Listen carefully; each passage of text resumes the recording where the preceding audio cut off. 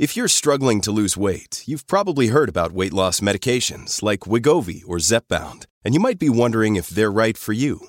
Meet PlushCare, a leading telehealth provider with doctors who are there for you day and night to partner with you in your weight loss journey. If you qualify, they can safely prescribe you medication from the comfort of your own home.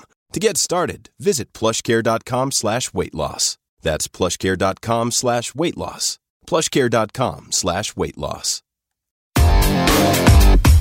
Big stories, big guests, the big picture.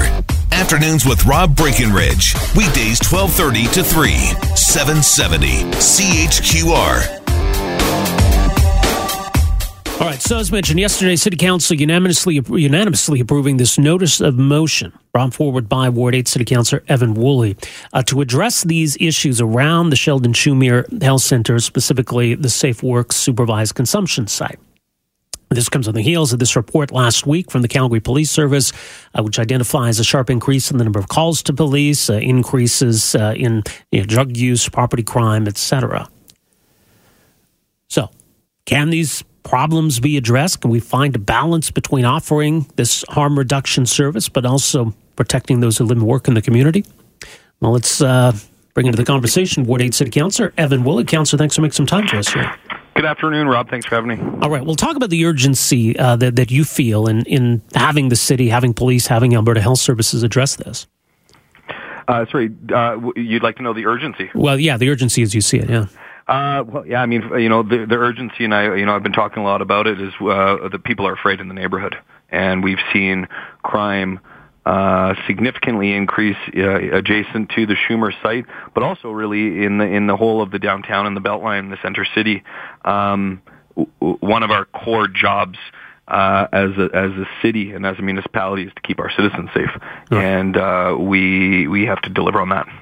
Yeah, and as you say, I mean, it goes beyond just the Beltline area. And so how much of it then do we attribute to having Safe Works there and drawing drug users to the area versus just what's been a real unfortunate explosion in drug use, especially now more recently with meth coming into the equation? I mean, if Safe Works didn't exist, would we still have a lot of these problems?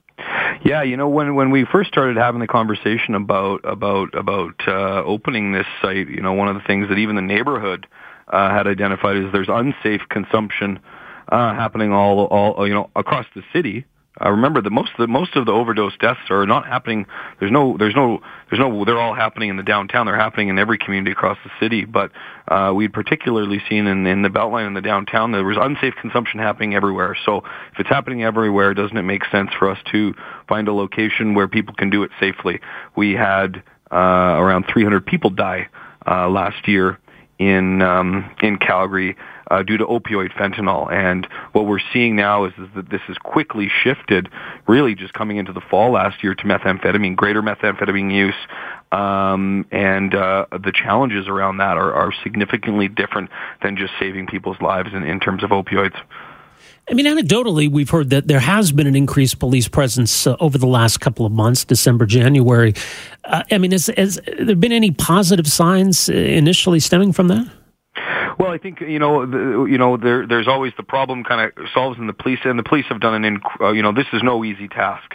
The police have done an incredibly good job, but there's always a bit of lag time. So I think we're going to wait and see what January. We're still seeing. What's interesting is we started hearing about this from the neighbors. I spent my whole entire life in the neighborhood there. Just quickly, you might remember Beltline in the early 90s. It was a pretty rough and tumble part of town, and now over the last 30 years, it's become one of the real vibrant downtown kind of residential neighborhoods in the country. And so we don't want to lose it to that. But we started hearing things from businesses and the residents. I started seeing it myself. I'm in around the neighborhood every day, and with great concern, the reports and the stats that we were getting weren't really quite reflecting that. And so they started to look at a more immediate vicinity. But really, this methamphetamine use, this shift happened very, very quickly. It started happening in October-ish of last year. We saw the price of methamphetamines collapse. It was around $20, and now it's like $3 to $5. And so we have really been working hard to adapt to this shift, but there are still a number of challenges.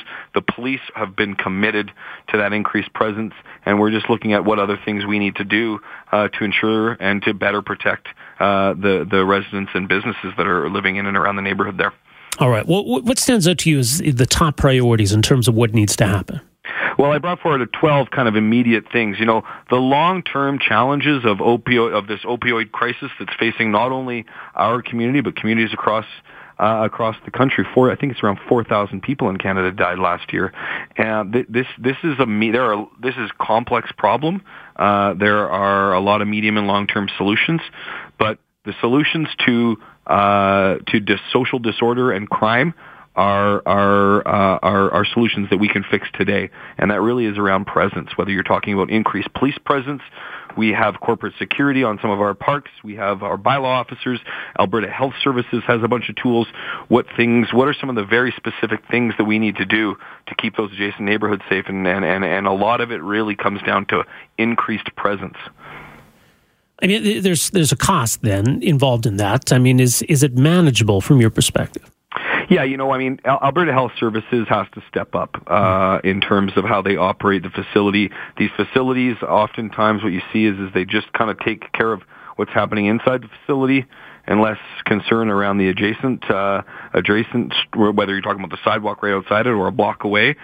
They need to step up and do that. The proposals that I've brought forward are very, very reasonable.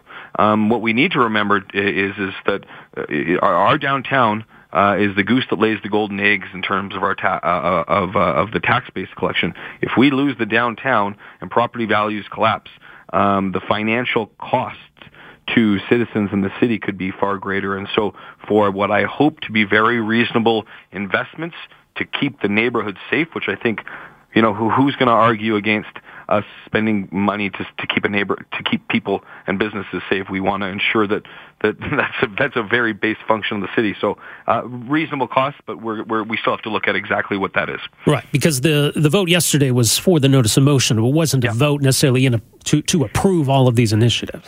Yeah, no, and remember that some of these initiatives have to do with Alberta Health Services, but a number of them are on us. We've got Central Memorial Park, which is this beautiful park that we've revitalized in the downtown.